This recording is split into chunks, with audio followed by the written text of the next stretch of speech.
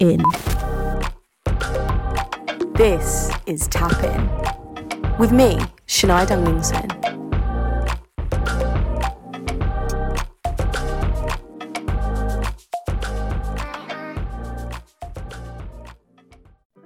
Good morning, afternoon, evening, depending on when you're choosing to tune in. This is Tap In, the podcast that promises to make you a more informed, conscious, and well-rounded individual. I'm your ever so eloquent host, Shania Dunglingson, a student journalist at the University of Leeds, and I'm determined to do my bit in making sure there are as many news-savvy individuals challenging news organisations as possible. I'm back, and I'm so excited to be back with you guys. I've been sick and unwell, and obviously this is a podcast, so you guys only get to hear my voice. So I didn't want it to be too snotty for you guys. But here I am today. We're starting with the What Did She Say segment, of course. Let's get into it.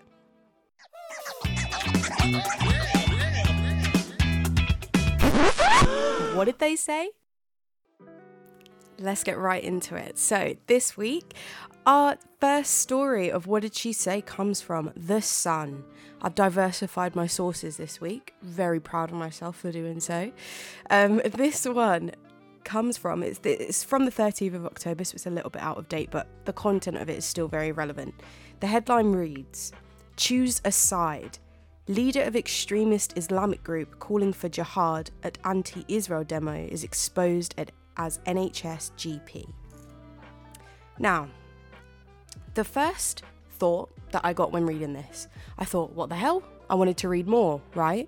The idea of an NHS GP being the leader of an Islamic extremist group is honestly, it's big groundbreaking news, right? However, from a very, very quick Google search, I was able to debunk this story within the first 30 seconds of me reading it by searching this guy's name. So I'll give you the context and the summation of the story. Basically, this extremist group, as the Sun refers to them, their name is Hizb ut-Tahrir, and they define themselves as an Islamic political party. Now, they're a political party in some countries. Lots of other countries don't recognise them because of the methods that some violent methods that have been used by the party in response to certain things. Now, as someone who is conscious of Islamophobia in the media and around me, I am very conscious of the fact that extremism is something that is thrown around quite willy-nilly. So I wanted to get into what this party was doing and what they were doing in this actual article. So the article that they're referring to, they were protesting in front of the Turkish and Egyptian embassies, protesting a very, very refreshing idea that I've never actually heard before, and was asking Muslim parliaments, the Muslim parliaments of Egypt and Turkey, to send in their own military to help the people of Gaza.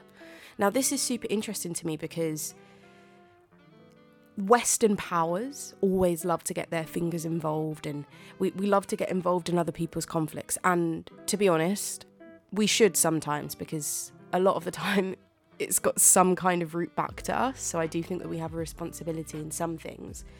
However, I think that sometimes, potentially in this particular conflict with how delicate it is, that perhaps it should be the people that are nearer to the conflict and understand the people and understand the political climate of the place that would perhaps have better understanding. But anyway, without further ado, I carry on. Now, the Sun then goes on to describe the protests that were seen on the date of October 31st in front of these embassies. And I'll read the quote. It says, "Another member of the group asked what the solution is to liberate people in the concentration camp called Palestine, and was met with chants of jihad, jihad, jihad." Now, what is jihad? I've only ever seen it in the context of Islamic extremism, probably because of my very westernized mainstream news consumption, right? So I looked into it, and actually I had the opportunity to speak to the Islamic Society at University of Leeds that were in the student union for a few days, asking and stopping people if they had any questions about the religion, to actually try and do the same thing that I am, which is try and cut through all of this misinformation about the religion itself. Obviously, I'm not specifically talking about Islam, but misinformation in general. And the first thing that this Muslim guy said to me was, you do a podcast on misinformation? Well, Islam is the most misconstrued religion. And I think we all know that to be true, whether or not you are someone who is pro-Islam, as it were.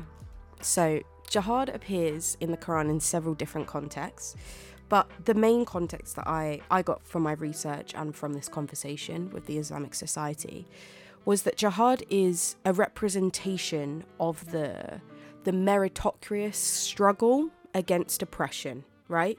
Jihad means the fight against struggle. So, in the context of jihad being used in this story, where we have pro-Palestinian protesters outside the Turkish and Egyptian embassies protesting for military intervention into the humanitarian crisis that's happening in Gaza right now, I think, to me, I can instantly see what struggle they're referring to, right?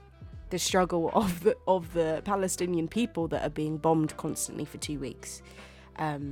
The civilians, right? So I think that the sun is harnessing on us not knowing what the word jihad means. And I think that that's what I really struggle with, because I think that it is the job of the journalist to present that information to your readers. To put in, they said jihad, jihad, jihad without any context is you insinuating that it is something of extremism, it is something of violence, when in fact it is the complete opposite. Now, in this interview with The Guardian that Dr. Abdul Wahid did a few years prior, he actually points out that the British media always gets lost in the word jihad, that I think that we see some like almost trigger words and highlight something and categorize something that it is not. And that is a very dangerous thing, because journalists lots of times in newsrooms are just rushing to meet deadlines and aren't taking the time to research this stuff. But in fact, it's damaging for you to present Islamic ideas without doing any research, and even not even attempting to present another opinion on it. There's not even one sentence in this article that I'm referring to that takes a step back and says, well, this is what they're actually protesting for, and take it as it is. Now, back onto this misconceptions of extremism and Islam in general. Extremism defined by David Cameron in this Guardian article is refusing to subscribe to British values such as free speech and the rule of law. Very vague. It was the definition given in The Guardian, but I believe that that's what they, in this fluffy politics language, that is how they would try and describe extremism without sounding racist, frankly. But what does that mean? Because, what does that mean? Because there's plenty of examples of the British government not abiding to free speech. I mean, for example, in the last few weeks, trying to stop people protesting, their right to protest, their freedom to speak on things. And for me, it hones back in on this same idea of us thinking that we're better than everybody else. The example I always use is in discussions about reparations in terms of the slave trade and just colonialism in general. The British government's response is normally, we can't give money to all of these African governments that we've stolen from in centuries ago, because their governments are corrupt, so they won't know how to use the money correctly. They'll use it for other things. Is that not what our government has been doing? So I just like one of my favourite topics in this news is the hypocrisy of it all. And it's so important that we take a step back and say, actually, is this an Islamic group that is just using their freedom of speech to speak for what they're talking? And they're not bombing anyone, they're not attacking anyone, they're not being violent at these protests, or at least at this protest that the article is referring to. So why is it that we label them as such? And the reason why, I hate to break it to you guys, is because the British media is racist. It's very easy and very beneficial for news organisations to present dangerous ideas, because it is those dangerous ideas that are living in our society. I think that even as someone who is mixed raced, we all have built-in racism within us. We live in a racist society, so we are constantly seeing these ideas reflected and put onto us. So we need to take a step back and reanalyze everything without the Western power and ego overshadowing it. So when I was speaking to the Islamic Society this week, they gave me a pamphlet about misconceptions on Islam, and super interesting to me. I was like, this is perfect for me. So I had a good read, and what it says on terrorism and extremism is super, super interesting, especially for someone who has never read the Quran, right? Like, the people writing these articles have never read the Quran. They never actually go to the religious book itself to see what it says. And as, like, in every religion, lots of times stuff is misconstrued from the actual teachings of the religion itself, because of culture, because of lots of different factors. So when you actually look at what the group itself has to say and what they say their book has to say about it, I think that's the most, that should be your first call of information. So what does it say? It says, Islam is portrayed as strange and foreign to people's normal instincts and values. The media portrays as a terrorist any Muslim who fights, regardless of whether they fight justly or unjustly, or whether they are oppressing others or being oppressed. Islam totally forbids and codes the misguided acts of vigilantes that target innocent civilians. Islam does not remain silent in the face of oppression, injustice, and humiliation. Any religion or civilization that does this would never survive. Fight in the cause of Allah against those who fight you, but do not transgress limits. Allah does not love transgressors. It then goes on to say, it's another quote from the Quran. If anyone murders an innocent person, it will be as if he has murdered the whole of humanity. And if anyone saves a person, it will be as if he has saved the whole of humanity. Now, like, to me, it seems super beautiful, I think, this idea of not sitting back in the face of oppression. And pro-Palestinian protesters, that's what they believe they are doing, right? This big military state bombing a very small civilian area. So their argument is that this is jihad, right? This is the struggle. This is the fight against the struggle. They are protecting those who they think are oppressed in their opinion, and they're not doing it in a violent way. So why is it that even when protesting peacefully, the Sun chooses to report them as an extremist Islamic group? It also refers to them as an anti-Israel demo, which is just very strategic wordplay by not calling them pro-Palestinian, because there's lots of pro-Palestinian protesters that might not necessarily call themselves anti-Israel, just as there are pro-Palestinian protesters that would call themselves anti-Israel, but it's just strategic word choice for you to call them that, even though that's not what they label themselves. And sorry, whilst I've been focusing on my word choice and trying to very clearly communicate what I'm trying to get across here, because it's very tedious and very important that we get it accurate, right? But the main three words of this headline, the first three words, are choose a side. Choose a side. An NHS doctor, who is also the leader of an Islamic group, has to choose a side. Well, frankly, The Sun, I don't think you're giving him an opportunity to choose. I think that by presenting him as this secret, conniving criminal who was treating patients whilst having like this secret extremist agenda in his head, it isn't fair. I think as an active member of this society, he's more active than I am. He's been working for 20 years in this failing and struggling NHS, and we're going to say to him, you know what, forget all the work that you've done. I mean, I agree, I think. I don't know the NHS's policies on whether or not doctors and nurses can have political opinions, can have them publicly. And if it is, then they're well within their rights to fire him. But I just think, are we just going to completely skip over all the work that he's done?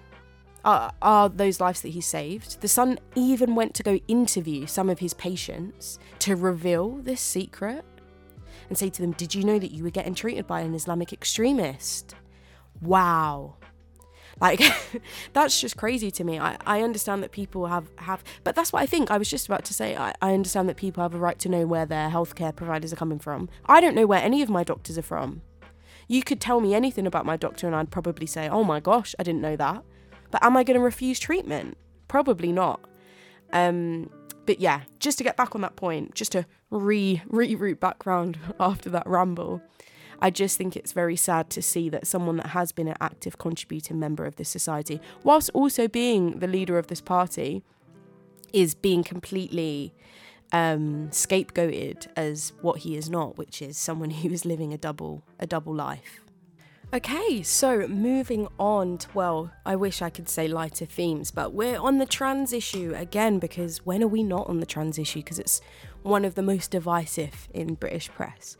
But this one from the Daily Mail. This one reads, War of Words. Public libraries have far fewer gender-critical books than trans activist titles on their shelves. ... Prompting censorship accusation. So, my first thought when I read this, what the hell is a gender critical book?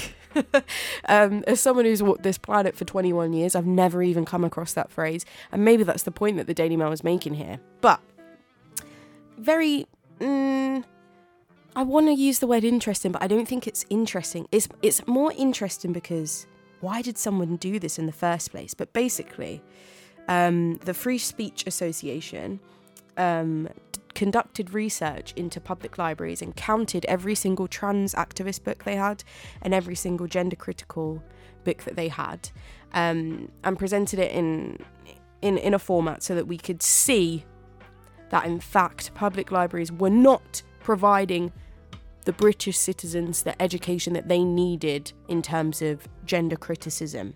Now, so gender criticism, what is it? It's the argument that men are biological men and women are biological women. Now, my first thought of this is I was just thinking, surely this just seems like a really, really simple solution as to why there are more trans activist books, and that's just because it's a more spoken about issue. In the last decade, the trans issue of existence, should we call it, must have, without me even doing any research, I know that the literature of trans activism has gone up within the past decade. Whereas gender criticism, how long has that been around? How long have people been writing in books, men are men and women are women? A lot longer, right? So naturally, when a new issue comes up, there's going to be more literature produced and therefore more displayed.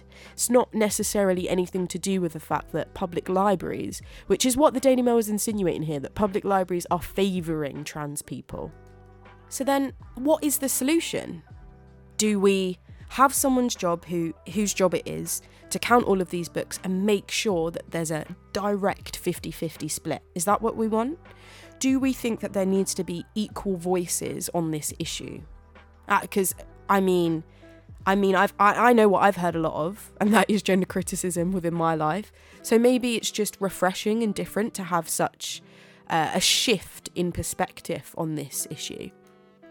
And in fact, I can prove that public libraries and the British public aren't supporting trans people, because the YouGov poll from August of this year revealed that in 2021, there were 16% of people having negative feelings towards trans people, and in 2023, it's risen to 25%. So transphobia is on the rise. So if that's on the rise, how does it make sense that public libraries across the entire UK, with all of their different party associations in different regions, are using this trans idea as they're promoting it almost? It doesn't make any sense. The Daily Mail article recognises the public interest in gender critical books. It recognises that there are a group of people that want to hear that men are men and women are women, but it fails to look into why. Why are there so many people that want that information? And the answer is because they're transphobic. But I guess what they're arguing is that you're entitled to be transphobic if you if you want to be transphobic. I'm just trying to think of a cognitive argument line from this article, because the only thing it is screaming is transphobia. So the article ends with a quote from Toby Young, who is the General Secretary of the Free Speech Union, who were the people who set up this report. And he says that too many libraries have been captured by woke activists behaving like bespectacled zealots in the culture war. I mean, can a library be captured? Who... It's just such a silly accusation, because who across the UK is uniting whoever's in charge of book selection in public libraries? So whoever's in charge of those selection in public book libraries, who's uniting them all so they can all unanimously agree, hey, we're just putting more trans books in because we love trans people. And we know that people don't love trans people, as the YouGov poll suggested. So is it that, or is it just that there was an influx of literature? They then do a little political dig, because when can the Daily Mail miss out on blaming Labour for something? They then say the 5 councils with the fewest gender critical books were all Labour run. I find it so amusing that someone's taken the time to not only access all of these different library records of their physical books, their online copies, they also looked at how many people were renting out the copies, and they determined that people wanted, that's what I meant earlier by saying that there was a need for gender critical books because they were being loaned out more. But the simple answer to that is that, yeah, of course they're being loaned out more because more people are transphobic and are looking to reinstate and have an echo chamber of their own ideas reflected back on them, right? And like, my argument is that a public library, if anything, should be challenging ideas that are popular, as it were. And unfortunately, as it might, like, I hate to say it, but even though that they think that being trans is a popular, fashionable idea, frankly, it's not. It's not popular because they're a minority. So it can't be. Now, this is where this one gets a little bit interesting, because do you know why? Do you know why they conducted this report in the first place? Now, it's because they got wind of the fact that 6 gender critical books were taken off of the shelves of a library in Calderdale. I don't know where that is. But they were removed, and they decided, whoa, something fishy's going on here, we're going to do a report. Now, why were they removed? This is where it gets super interesting. It was part of council guidance titled Welcoming LGBTQI+. This advice, it puts emphasis on making trans people and queer people comfortable in public spaces, as they should be. And their argument, which is a very logical one, is to not have these books on physical display so that when trans people are walking into these buildings, they're not literally reading a book that questions your identity.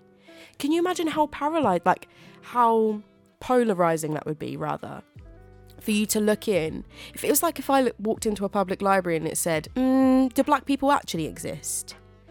Like, all of the gender dysphoria that trans people have to go to in terms of living with their own identity. It's just about taking steps like this, and I really, really do support this, like, welcoming kind of aspect of councils to make people feel comfortable. That's what it's about. It's not about pushing an agenda. It's not about putting more trans books in so that other non-trans people can read those books and become trans. It's about trans people walking in and feeling safe in their own public library. And in fact, the councillor who gave this advice, Southwark councillor Isidore George, said, "We do not say you shouldn't stock these books or consider methods of censorship around them. Rather, we would recommend be mindful and not promote these books, and to think carefully about how many you want to buy." So, in fact, it's a completely misconstrued article, because These libraries weren't taking them off the shelves and throwing them in the bin. They just weren't taking them off and weren't putting them on display. The advice didn't even tell them to take them off. It's probably the managers of their own independent public libraries that have decided, oh, actually, I don't really feel comfortable putting that out. So the Daily Mail has written a whole article on public libraries promoting trans ideas over gender critical ideas, when in fact I think that the facts of the case is there's been an influx of literature in the past decade to do with transness because it's a current and divisive issue. And second of all, the whole point of this is to make trans people comfortable, and that's what the Daily Mail has an issue with, and that's what the Free Speech Association has. Because I don't think that as a cisgendered person you should be uncomfortable by seeing a book that says, what is transness? Because if you do get uncomfortable by the question, what is transness? It's your own internalised transphobia coming out, and I'm here to tell you. Okay, now this is my favourite story of this segment this week because the headline itself is the whole story. So listen to this one. Having black friends does not mean you cannot discriminate. Employment tribunal rules.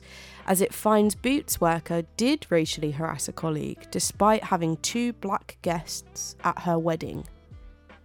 Isn't that crazy? Isn't that absolutely crazy?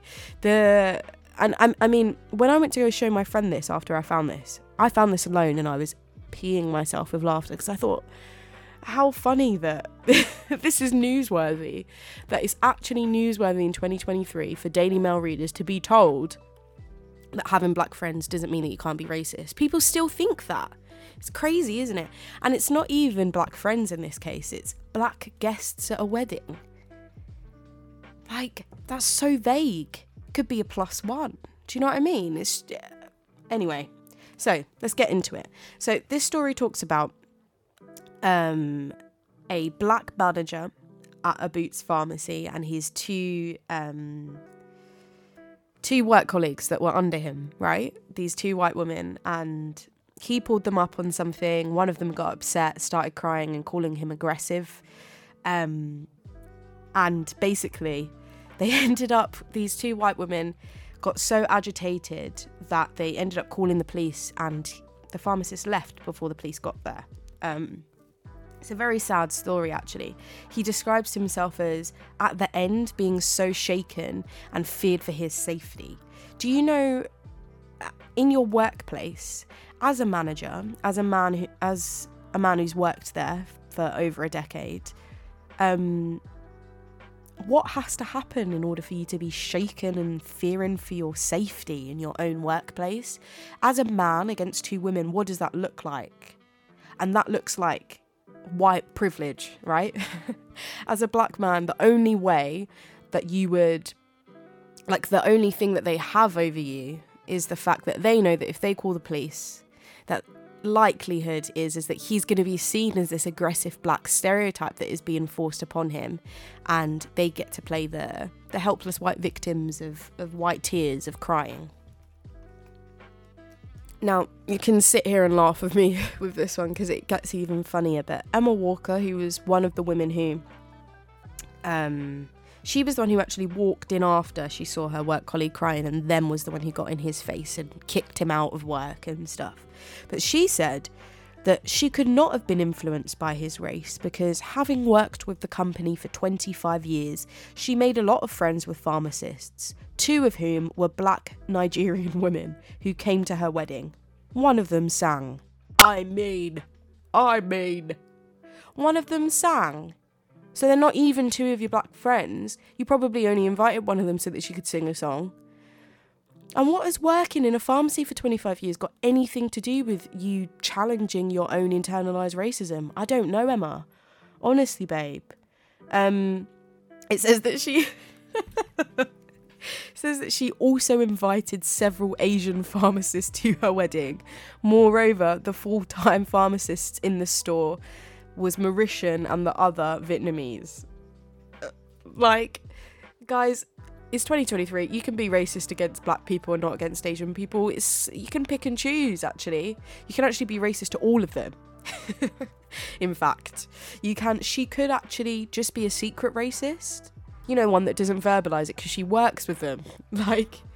Proving that she has work colleagues that are people of colour doesn't mean that a racist person is going to be sat there effing and blinding, because she'd be fired within the first week. Of course she would, especially if there are so many people of colour at this workplace. She's just, if she is a racist person, she's keeping them all to herself, and it comes out in a story like this, where her own biases, her own racial biases of seeing black men as scary and as aggressive and as loud, has come back to bite her in the bum. And frankly, I'm glad, because if your defence in a court of law is I've had 2 black people at my wedding, yeah, then I'm sorry, you're done. You're done for. Now, moving on to things that you don't know that I know. So if you don't know, get to know. This is If You Don't Know, Get to Know. Our first story this week, super exciting news. Luis Rubiales is banned from football for 3 years. Now, this is the ongoing story of the Spanish football president that kissed the Spanish football player, Jenny Hermoso, when she was getting her medal at the Women's World Cup, and he's finally been banned. It only took them long enough, right? I only included this story because I have not seen it reported anywhere. When it first happened, obviously the images of her being kissed were plastered across every single news website, and then the follow-up of his mum doing the hunger strike in the church, and then him resigning. But no, he's officially been banned. I don't know what 3 years will do. I'm going to be honest. I don't know what 3 years is really going to do, but it's small wins that we take in this feminist movement of trying not to be kissed without our consent, guys. But anyway, let me give you a little bit of context if you've not heard this story before. Yeah, so Jenny Hermoso was receiving her medal at the Spanish World Cup final, and Luis Rubiales took it upon himself to give her a quick smack on the lips. When I say smack, I mean kiss, not physical violence. Gave her a kiss on the lips, sent her on her way in a celebratory way. However, if you have had sex education within the past decade, you will know the laws of consent, or I hope that you should know the laws of consent, which is that you have to actually ask somebody if you want to kiss them on the lips. You should probably even ask if you want to kiss them on the cheek. Very shocking to me, probably not shocking to people that have grown up in a generation where it was okay to kiss people without consent, of course. But yeah, so Hermoso herself has said that she released in a statement that it had left her feeling vulnerable and a victim of aggression, and that it was an impulsive act, sexist, out of place, and without any type of consent from any part. Now, Luis Rubiales actually tried to defend it and say it was consensual. I don't know how you could argue it was consensual, because it was all recorded, and the cherry on top of the cake was that he'd also been seen previously that evening with his hands down his pants with children nearby. So, yeah. Disgusting man, finally banned from football, but only for 3 years. So I'll give you an update in 3 years. We'll see if it stays. We'll see if it gets any better. But for now, small wins. Now, this one's a bit of American news. We're switching it up, but this one was just so shocking I had to include it. Let me know if you guys found it just as shocking. This one comes from The Gothamist. It says that over a decade, 10 NYPD officers accounted for $68 million in police misconduct payouts. Guys, do you know how crazy those statistics are?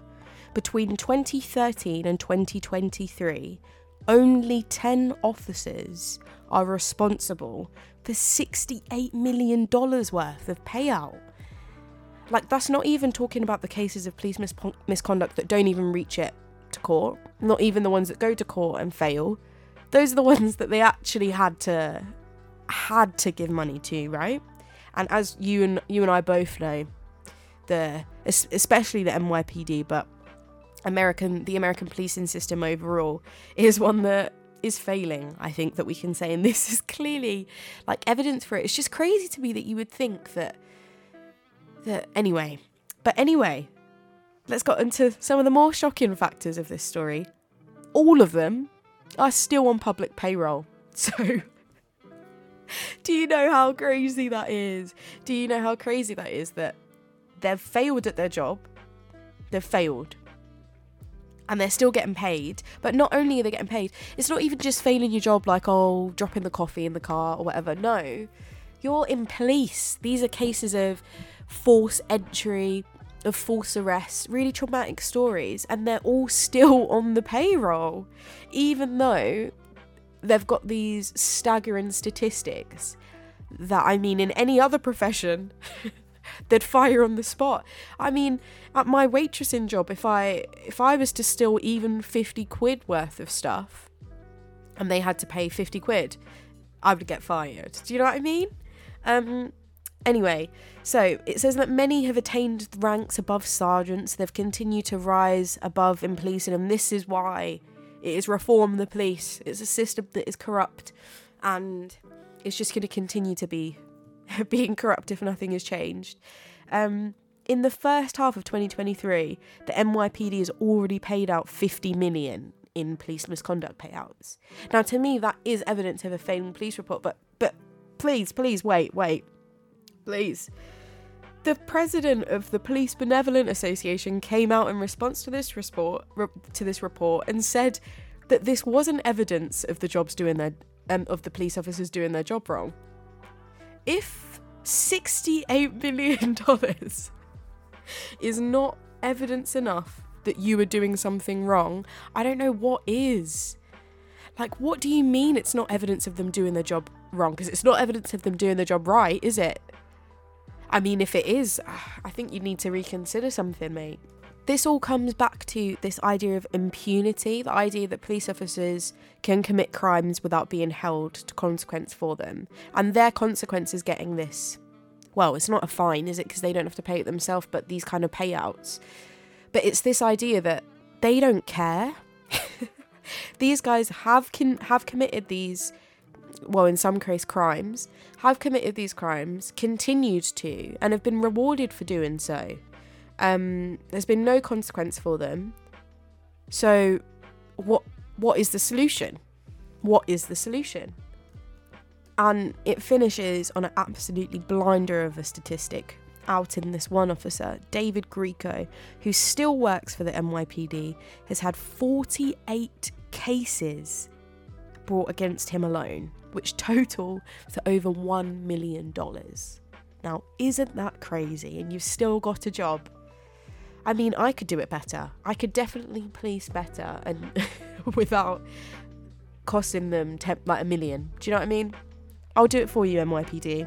Now, on the theme of failing police institutions, this article comes from Mail Online, and this one is to do with ex-convicts being given slack. It reads, burglars and drug dealers to get given a clean record and will not have to inform employers about their past crimes under plans to cut reoffending.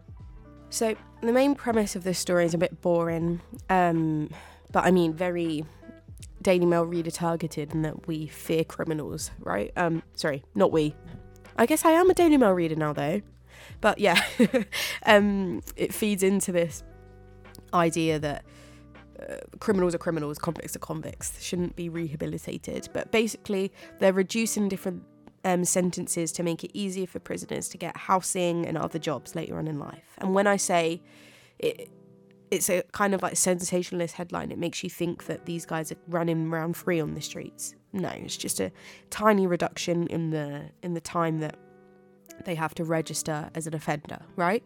But listen to this. Listen to this. People try and say the British police, they're Met Office. Oh, I mean, to be honest, I've never heard anyone say it, but some people are fans of the British police, right?